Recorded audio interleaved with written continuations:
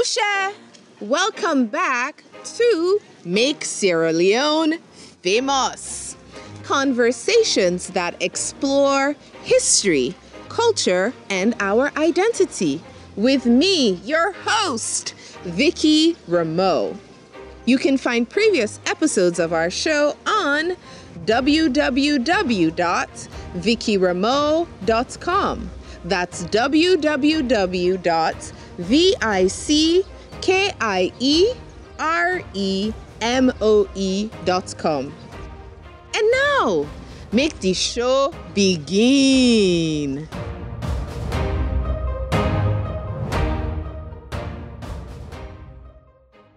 So when you look at the history of Bones Island, you can divide it into like two periods really. The early period when it was operated by two British Crown chartered companies, the Gambia Adventurers and the Royal African Company of England. These were companies that were heavily subsidized by the British royalty, whatever. They did not have huge volume of trade. They were not profitable. It was merely a means for the British to maintain a presence on the coast. And then there was a break, and then the big time players got involved by the mid-1700s when the company of Grant, Oswald and Sargent took over operation of Bones Island in 1748. That's when the fate and the fortunes and the reputation of Bones Island was transformed. This period coincides with the emergence of rice economies in the American colonies of South Carolina and Georgia. Plantation owners over there had experimented with traditional plantation crops like cotton and sugarcane, but those crops did not do well in the soil and the climatic conditions over there. But rice was doing very well. My guest for today is a leader in cultural preservation, specifically preserving Sierra Leone's slave ports and monuments that mark the country's role in the transatlantic slave trade. She's the former head of the Monuments and Relics Commission. Isatu Smith is our guest today. Ms. Smith, welcome to the Make Sierra Leone Famous podcast. How are you doing today? I'm good. Thank you for having me. I'm pleased to be here. First of all, tell me how you became involved in the preservation of Sierra Leone's heritage. How did you get into this work?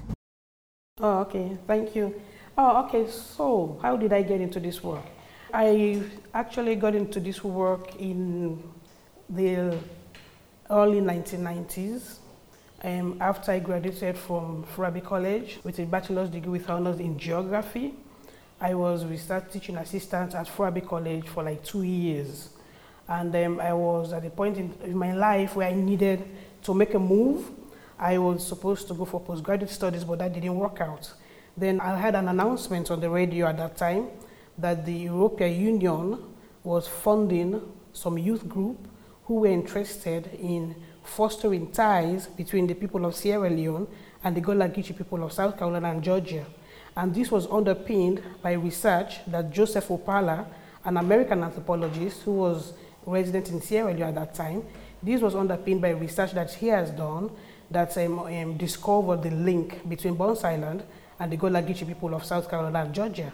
So he had given a series of public lectures, and a group of youth from Wellington, the east side of Freetown, heard about him, and they approached him and said they were interested in working with him to see how they could foster ties between Sierra Leone and the Gullah Geechee people of South Carolina and Georgia.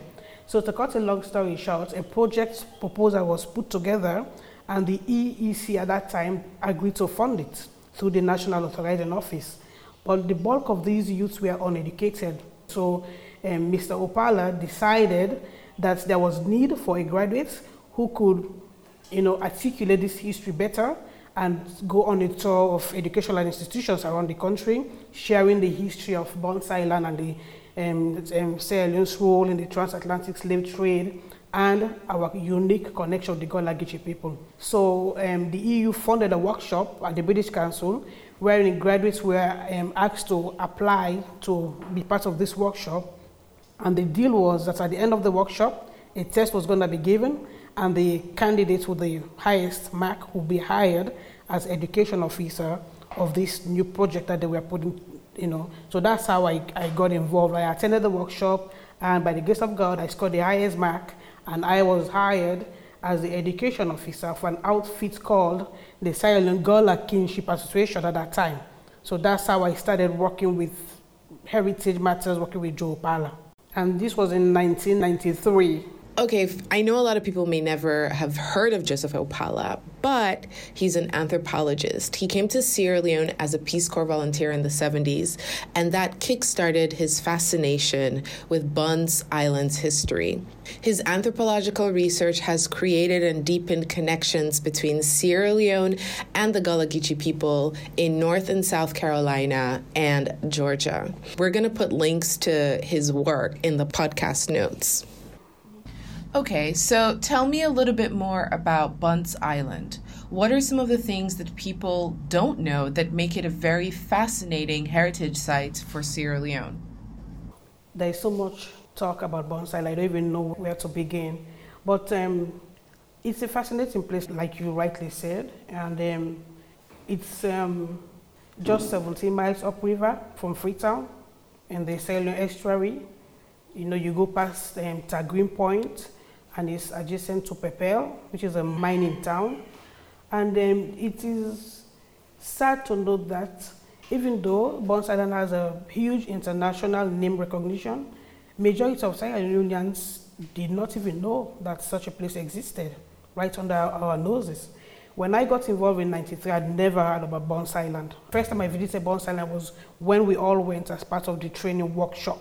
That was my first time that I even heard of Bunce Island or visited Bunce Island. But it is a unique island. It's very tiny. It's just 1,600 feet long and 350 feet wide. And it is at the limits of navigation in the Sierra Leone estuary. And when you get there, you wonder, why was this fort built at this place? Why not on Tasso Island? Why not on other islands? And when you start delving into the history of Bunce Island, you come to know that because of defense and trade purposes, the traders decided to locate their slave fort on Bunce Island rather than Tasso Island, where actually the first fort was built. But Tasso has deep water all around, and it was indefensible. You could attack it from all around. So the fort was moved to Bunce Island, which is at the limit of navigation. Ocean-going vessels can only go as far as Bunce Island. You cannot go beyond Bunce Island, or you will run ashore because it is shallow waters. So they located their fort on Bunce Island. At the back of Bunce Island, at the mouth of the two major rivers, the Potloko Creek and the Roque River, that empty into the estuary. So Bunce was strategically located. It was the first port of call for traders coming from the interior down these two major riverways. So the traders on Bunce Island, in addition to them being able to defend their island when they were attacked, although I have to say they could not effectively defend the island, but being located at the limits of navigation, they were able to escape from the upriver beach and flee to a friendly African village, wait for the attackers to leave, and then they will come back and rebuild their island. But at least they have that defensive outlets that they did not have on Tasso Island. So in addition to this defense advantage, the traders also get first look at goods coming down from the interior because they were at the first port of call. So Bunce is a very unique place because when you go there, you are taken back into time. It is an uninhabited island. It is the nation's first national monument. It is very quiet most of the time, except when workers are on site or when you have visitors on site. And it is completely abandoned. And it has this old Rugby Sikoso look about it. It's in ruins. And you are taken back into time and you are transported into when slave trade was going on there. If you have a very skillful tour guide take you through the site, you will be able to recreate the experience of what life looks like while trade was going on. And like I said, it is in ruins, but we have stabilized the ruins through a project that we recently implemented, and I'm sure we'll talk about that down the as we carry on this conversation. But it is where history sleeps. That's what Dr. Servismon, who was the first chairman of the Monuments and Relics Commission, who rediscovered Bunce Island in the 1940s after it had been abandoned for over 100 years. That is what he said. He said Bunce Island is a place where history sleeps, and you get that effect, you get that feeling when you get there, because nothing as much as until we did the preservation project, it was just completely abandoned and nothing had been done to the ruins. With the preservation project now, when you go there, you'll see that some work has been done, but we were very careful not to take away that sense of being in a ruin. It's not like we did not Disneyfy it. There is no new technological advances or whatever, but we merely stabilize the ruins. So it is a very special place to visit. It is a site of memory. It is a site where a lot of Africans perished. It's a site where a lot of Africans were subjected to inhuman treatment, and it was a point of shipment for thousands of Africans who were shipped to the Americans to be enslaved in the American colonies of South Carolina and Georgia, and then later on Florida. So for me, having worked with Bones Island for so long, I never get tired of going there, and I can just talk on and on and on about Bones Island because it's my special thing. I was fortunate enough to visit Bunce Island back in 2009 with a group of African Americans, or as I like to call them, DNA Sierra Leoneans. And it is a very different experience to visiting Gorée Island in Senegal or the slave castles in Cape Coast in Ghana, which were also major trade posts. And that difference is that since the end of slavery, no one has ever lived on Bunce Island. If you visit the other castles, they've been touched by modern human life. People live around them. There's a lot of tourist activity. When you get off the boat and dock at Bunce Island, you are definitely taken back in time. History has stopped there. And that's what makes it really special. When I visited Bunce Island, I learned that U.S. General Colin Powell, retired, had visited Bunce Island in 1992. And after he visited, as he was leaving Sierra Leone, there was a ceremony held to send him off. And this is what he had to say. Quote, "I am an American. I am the son of Jamaicans who immigrated from the island to the United States.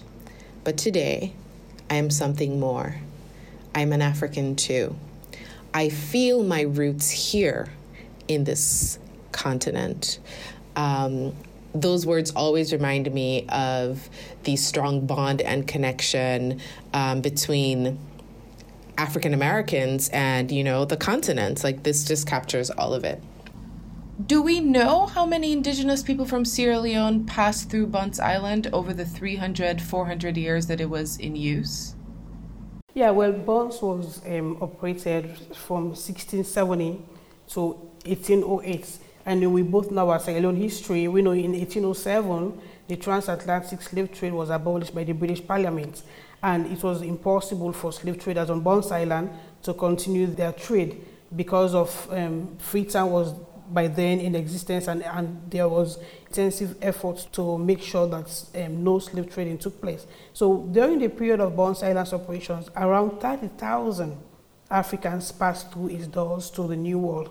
I have to say, the majority of Bunce's captives were sent to the West Indies, the Caribbean basin, to work on sugarcane plantations, but a significant majority were sent to the American colonies of South Carolina and Georgia. And that is very important to note, because when we talk about the transatlantic slave trade, the majority of captives were not taken to modern day America. They were taken to the Caribbean basin, the other Brazil and the like. But in the case of Bunce Island, the majority of its captives were taken directly to Charleston, South Carolina. So, and that is a very significant. Do you know, or do we know why it was Charleston? I think I'd read somewhere that it was because of our advanced agricultural and farming skills, specifically for rice. Is that true? Okay, so when you look at the history of Bunce Island, you can divide it into two periods, really. The early period when it was operated by two British crown chartered companies, the Gambia Adventurers and the Royal African Company of England. These were companies that were heavily subsidized by the British royalty, whatever. They did not have huge volume of trade. They were not profitable. It was merely a means for the British to maintain a presence on the coast. And then there was a break. And then the big-time players got involved by the mid-1700s when the company of Grant, Oswald, and Sargent took over operation of Bunce Island in 1748.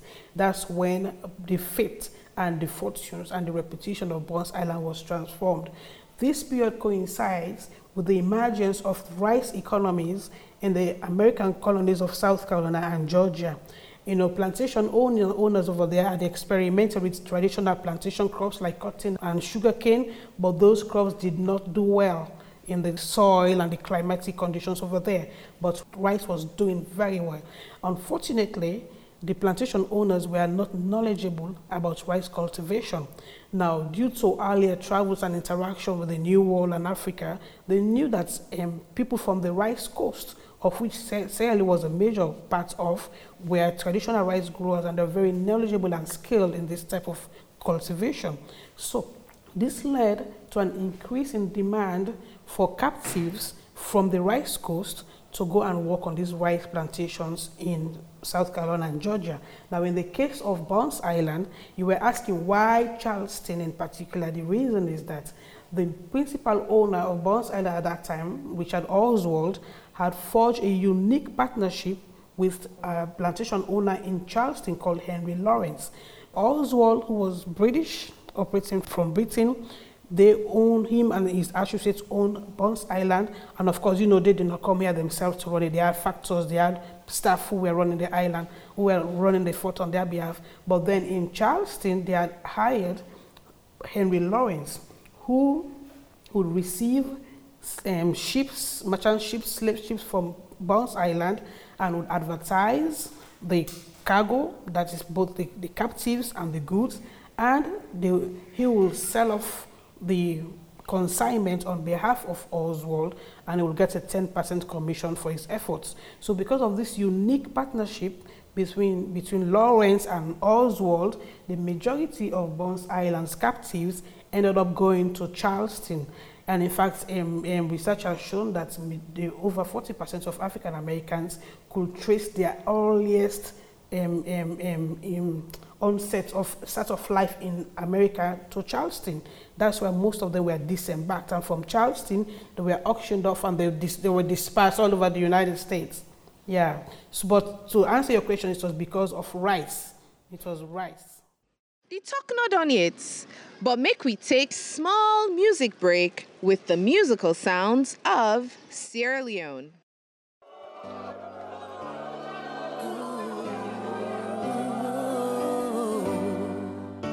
God, you're beautiful.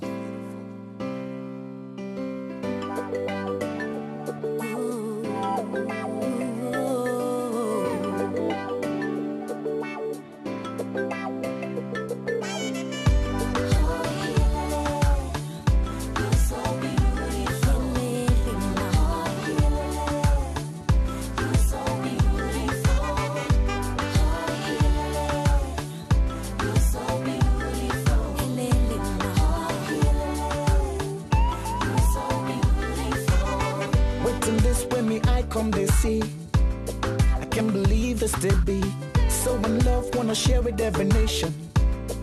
Take away my frustration. That's your beautiful lips, I can't resist. It's so intoxic, I need a kiss, I insist. True set up me not for you, I the fool. So hear me out when I call. God, you're beautiful. God, you're beautiful.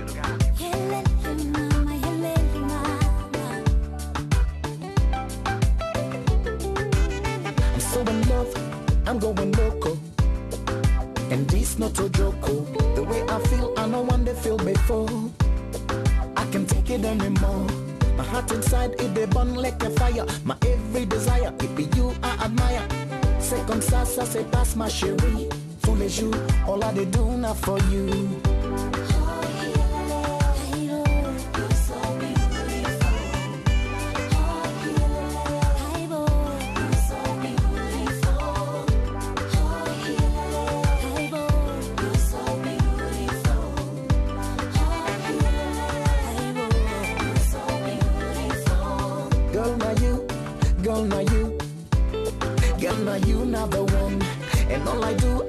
Just for you, and this my love no go down. The queen of me at me, and you will not go back.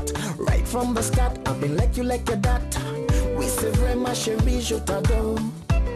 Ma chérie, je t'adore. You are the one we don't take away me pen. Only be you we don't take away the pen. Girl, it be you where they drive me insane. You want the sunshine every time you rain. You're beautiful, beautiful and incredible. Shorty, you're incredible. I'm so in love. Girl, you're the bomb. Girl, you're the bomb.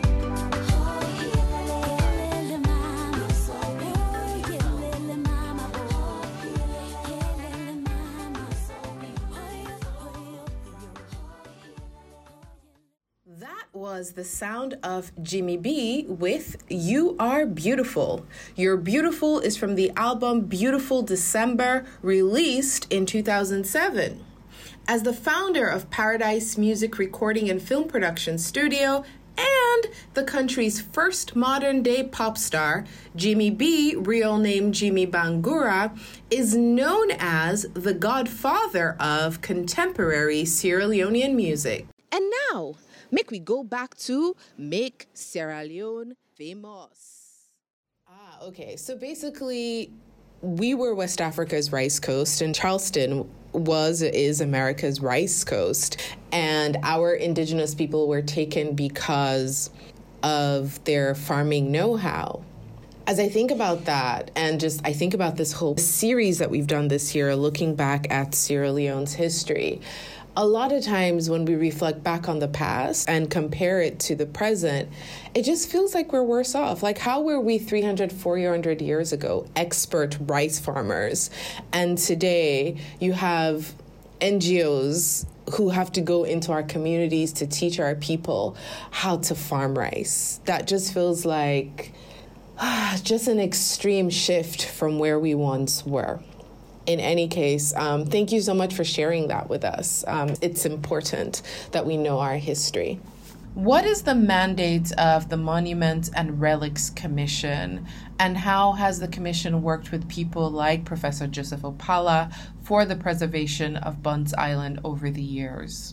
Specifically, I know that several years ago, there was talk about a fund or a pledge of about $2 or $5 million for a Bunce Island restoration project that was led by Joseph Opala. Could you tell us a little bit more about that? I was the chairperson of the Monuments and Relics Commission from 2014 to 2018. The mandate of the commission is to, protect, objects of scientific, archaeological, historical, cultural, interest in Sierra Leone, and that is a very broad mandate. Most people have a narrow view of what the commission does or is supposed to do, and they only think about proclaimed assets, the national monuments, that's what the commission is supposed to take care of. That is not true. Like the mandate says, they are supposed to protect all objects of scientific, archaeological, cultural, historical objects in Sierra Leone, whether they are nationally recognized, as in the case of national monuments, or not. As long as they are within the jurisdiction of Sierra Leone and they fit into that mold, the commission is supposed to protect them. And then you also asked about the relationship of Joe Opala and Bunce Island and earlier efforts to preserve Bunce Island. Like we already said at the beginning of this conversation, the work that we are doing and did with Bunce Island is underpinned by initial research that Joe Opala did. He was very instrumental in making the connection between Bunce Island and the Gullah Geechee people of South Carolina and Georgia. Joe had been trying over the years to secure funding to protect Bunce Island without much success, or I should say with varying degrees of success. Some minor, as for example, Isaiah Washington, that you mentioned, he donated some funds towards Bunce Island that Joe used to put together an exhibit. And then there is this big-time anonymous donor who came forward and pledged, I use the word pledge deliberately, intentionally, he pledged $500,000 for the preservation of Bunce Island. At that time, Joe had an outfit set up called the Bunce Island Coalition, and they had a US chapter, a UK chapter, and a Freetown chapter. And the goal of the coalition was to raise funds for the preservation of Bunce Island, and they wanted to have a museum built. They wanted to preserve the ruins of Bunce Island and also to support public education. Now, using funds that the donor provided, a lot of background assessments were done, archaeological surveys, engineering surveys, and stuff like that. Now, I do not know exactly how much money the donor actually gave, because he was anonymous. And Joe Dill, according to Joe, based on what he said and based on the report that he made to government, only a tiny fraction of that amount was actually given. But the bulk of what was given was used to fund, assessments and studies and stuff. When you work with a site like Bones Island, you don't just go in and start work. You have to conduct a series of assessments, and these will then inform your conservation plan. For a site like Bones Island, you need to first have a conservation management plan, which is like the Bible. That document tells you, it brings together, it summarizes all prior scientific assessment that had been done, and these assessments will then advise on the type of intervention that should be done. And we were able to put together a conservation management plan for Bones Island, and this document brought together all these background studies that had been done before, but then with expert advice as to what should be done and how it should be done and what not to do. And that is very key. It is your Bible that tells you what to do and what not to do. So the Donors Fund did not actually pay for this conservation management plan, but the information that was summarized in these documents were collected through assessment that were undertaken using funds that this donor provided. Now, at some point, the donor could no longer continue providing funds, and he basically just stopped. So that's why when you jokingly said that Joe used some of his money, according to reports that we had, Joe indeed said he used up some of his inheritance money to continue funding the operations of the project at that time, because he thought that the donor would come back, but that did not happen.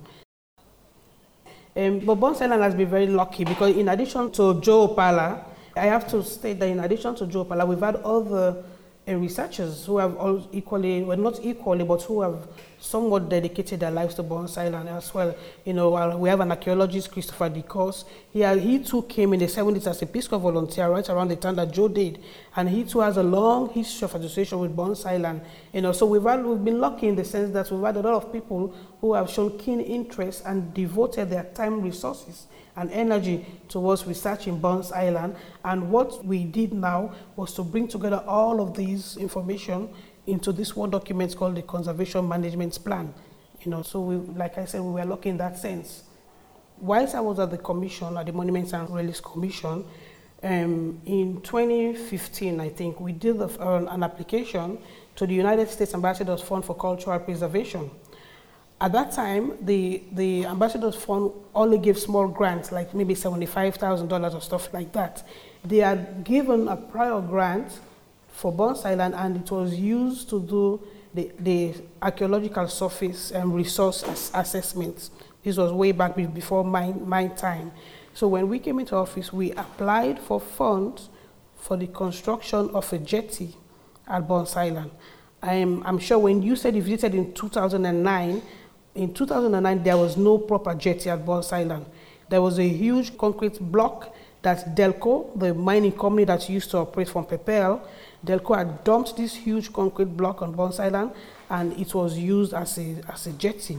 Now, we knew that if we were going to start opening up the island to tourism and stuff, we needed a safe jetty for people to be able to get on boats and get off boats at Bones Island.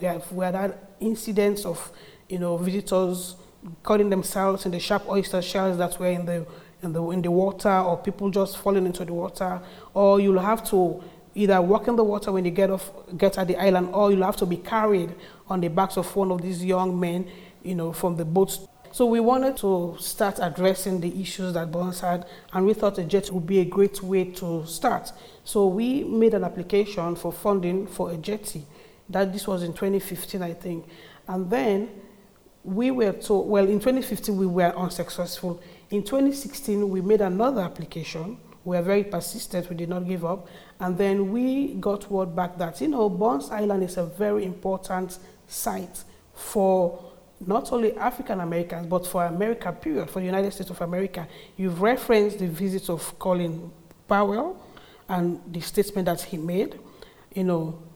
One thing, you just mentioned part of his statement. He said, I feel special, I feel like an African today, whatever. But he went on to say that Bones Island was the most important site for African Americans outside of America. So, referencing all that importance and the close ties that Bones has with, well, I'm going to say with the United States, we got word back that, this is a very important site for us. We really want to be involved, but we want your government to show some commitment towards preservation of Bones Island. So, if you can withdraw your application for funding for the jetty and have your government fund the construction of a jetty, then you can turn around and put in an application for the large grant.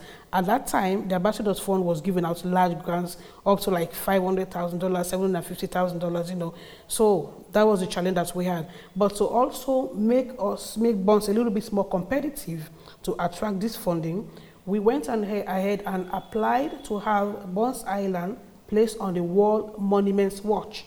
Now, the World Monuments Watch is a list that the World Monuments Fund puts out every 2 years, and this list has sites that are endangered around the world, that are very important, but that are badly conserved, but that need international exposure that will then make them competitive to attract funding for their preservation. So we applied to have Bones Island placed on the World Monuments Watch, and we were successful. It was placed on the 2016-2018 watch cycle. So with that in place, we forged a partnership with the World Monuments Fund. So in 2016, when we decided to do the application, we partnered with the World Monuments Fund, and it was a joint application. The World Monuments Fund has a long history of implementing projects that were funded by the United States Fund for Cultural Preservation.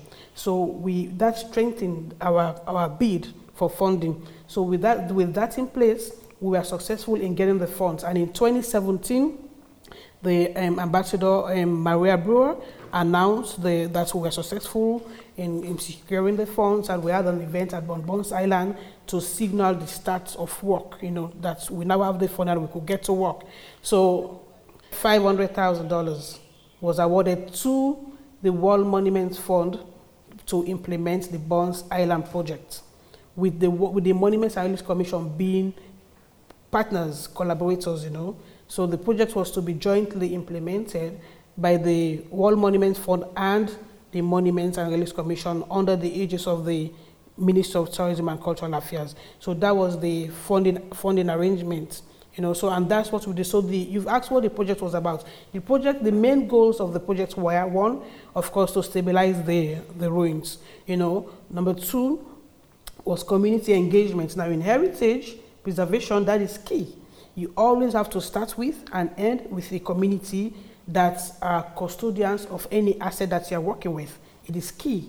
And over the years, we've had a long history of collaboration, of engaging the communities that are neighboring Bones Island. We've had varying degrees of success. We've had instances of vandalism, theft, and all the likes. We've had instances of youth going to Bones Island for outings and playing loud music that was dangerous to the ruins. We have had instances of sand mining and everything. So we've had a long history of engaging the communities that surround Bones Island in a way to build, to build partnership, really, because we needed them to help us preserve Bones Island, because most of these communities have historical and cultural ties to Bones Island. So they had a vested interest in the preservation of Bones Island.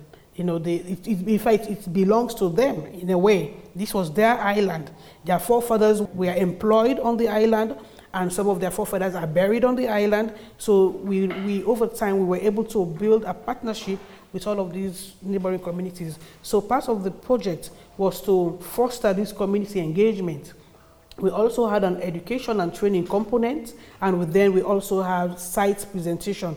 We wanted to enhance visitor facilities on the site to make it more accessible and more pleasant for visitors to go to. So those are the main goals of the project. Hi, This is Vicky Rameau from the Make Sierra Leone Famous podcast. I just wanted to say we really, really appreciate all your comments, all your feedbacks, the emails, the DMs, every other way that you get back in touch with us. If you really love this show and you want us to keep making content to make Sierra Leone famous, don't forget to leave us a review. Thank you. And now, make we go back to Make Sierra Leone Famous. Now you asked what have we achieved since we did the project. Now, after the announcement was made in 2017 by Ambassador Brewer, the US ambassador, we convened a special technical meeting in February 2018. We flew in all the experts that had been identified to implement the project, and we had a big meeting in Freetown. Now, you need this kind of meeting. What you do is you take your conservation management plan. Remember the documents that I said was prepared. You take that and you take the guidance that is contained in that document, and you try to make them into actual activities to implement your project. So during this special technical meeting that we held in February of 2018, we had discussions, from various experts, and we went to Bounce Island and we covered that island inch by inch by inch by inch. What you do during that site visit is you have a collaborative team input, wherein everybody, based on their various expertise, would advise on what needs to be done on each portion of the fort. So we were able to do that in February, and then we developed a document called a conservation plan. That's, and we had that document, so we were ready to get to work. But then, as you may recall, in 2018, we had elections in Sierra Leone. So there was a break. We did not want to start work during the rainy season. Elections were in March, you remember?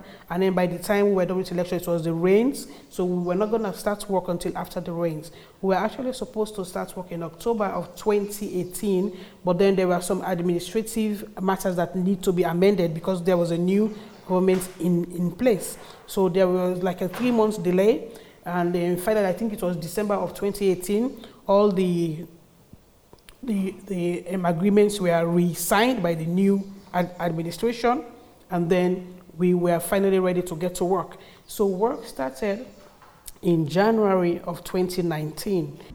After all the work that has been done now to stabilize Bounce Island, the installation of the new visitor facilities, and ongoing work with the community to do outreach and engagement so that they understand that preserving the island is in the best interest. What's next for the island? Is it now open to the public for visits? How do people get access to the island?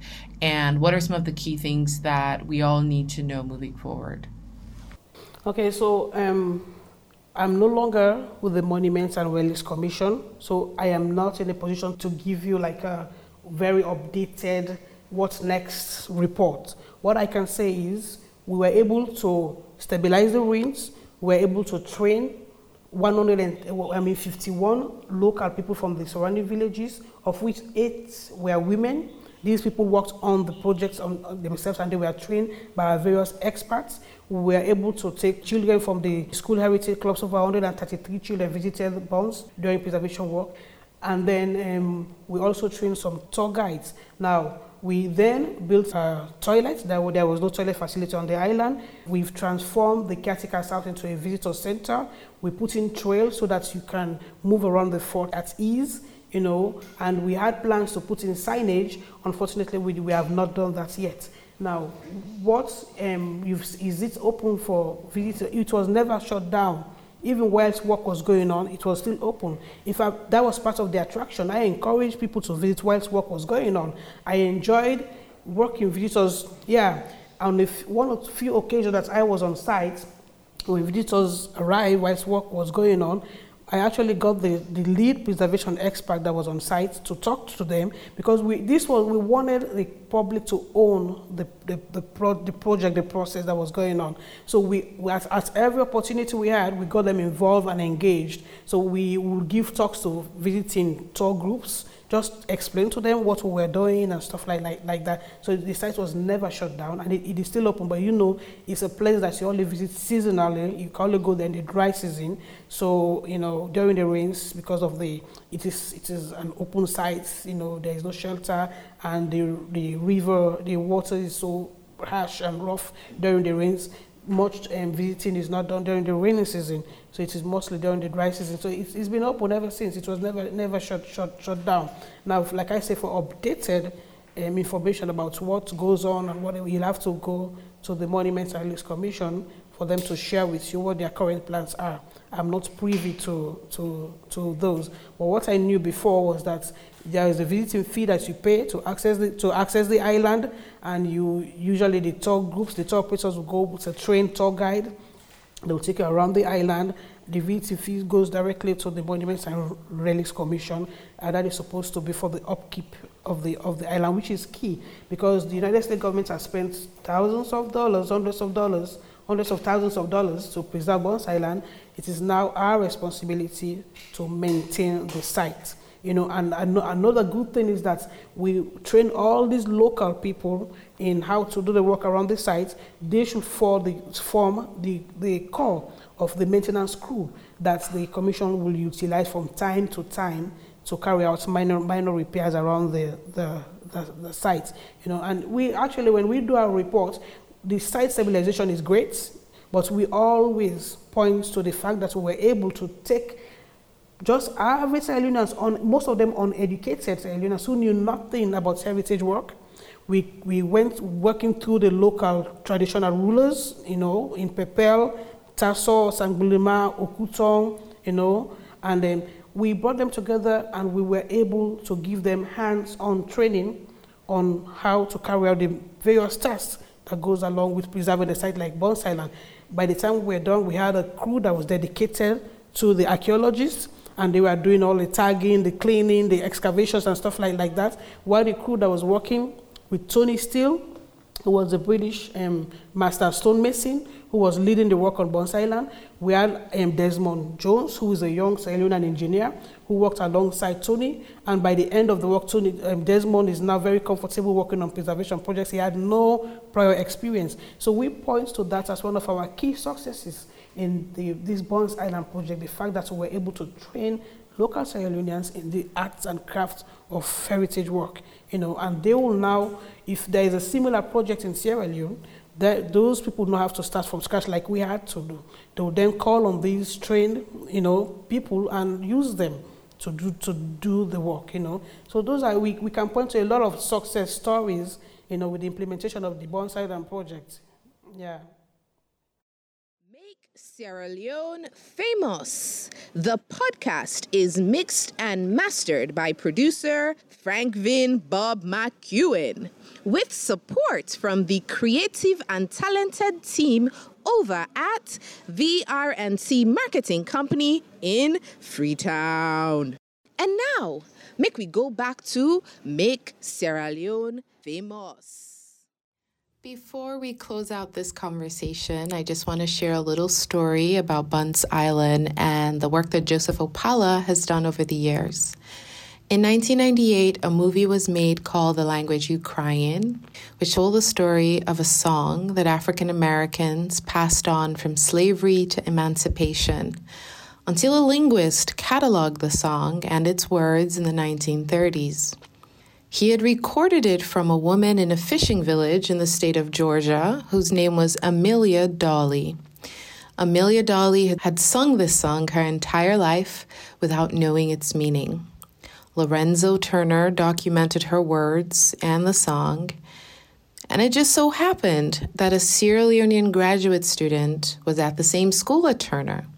When he heard the song, he recognized the words to be from the Mende language, from the Mende people of Sierra Leone. In the 1980s, while doing his anthropological work and research on Bonds Island at Fourbe College, Joseph Opala found Amelia's song. And over the years, Opala and a Sierra Leonean linguist, Tazief Koroma, and Cynthia Schmidt, an ethnomusicologist, worked to see if they could find anyone in Sierra Leone who would recognize the song. Eventually, they found Bendou Jabati, who was living in Senahu, Angola, on the borders of the eastern and southern province. Bendou confirmed that Amelia's song was actually Tinjami, Mende for crossing the river. Bendou remembered that her grandmother had sang the song and that it was a song done usually at funerals. And so we learn the deep ties and connections between indigenous Sierra Leoneans taken away from Bunce Island and their descendants who today are spread across the United States with deep roots in the state of Georgia and the Carolinas. I'm going to read to you the words from Amelia's song, also known as Tinjami, as translated by Tazief Koroma, Edward Benya, and Joseph Opala in the movie The Language Ukraine. Everyone, come together. Let us work hard. The grave is not yet finished. Let his heart be perfectly at peace. Everyone, come together. Let us work hard. The grave is not yet finished. Let his heart be at peace at once. Sudden death commands everyone's attention like a firing gun. Sudden death commands everyone's attention, O elders, O heads of family. Sudden death commands everyone's attention like a distant drumbeat. Thank you for listening. Thank you to our guest, Isatuf Smith, for sharing all the great work that's being done to preserve Bunce Island. I hope some of you listening can visit and get to visit after this pandemic year is away from us. This is also the last show for the season of the Make Sierra Leone Famous podcast. It has been an amazing journey exploring our history, culture, and identity with you over the past year. We're going to spend the next several months planning new conversations and looking for ways to continue to make Sierra Leone famous for all the right reasons. Thank you. Well, now done so for today's edition of Make Sierra Leone Famous with me, your host, Vicky Rameau. Don't forget to subscribe to this podcast wherever you listen. Ta-ta.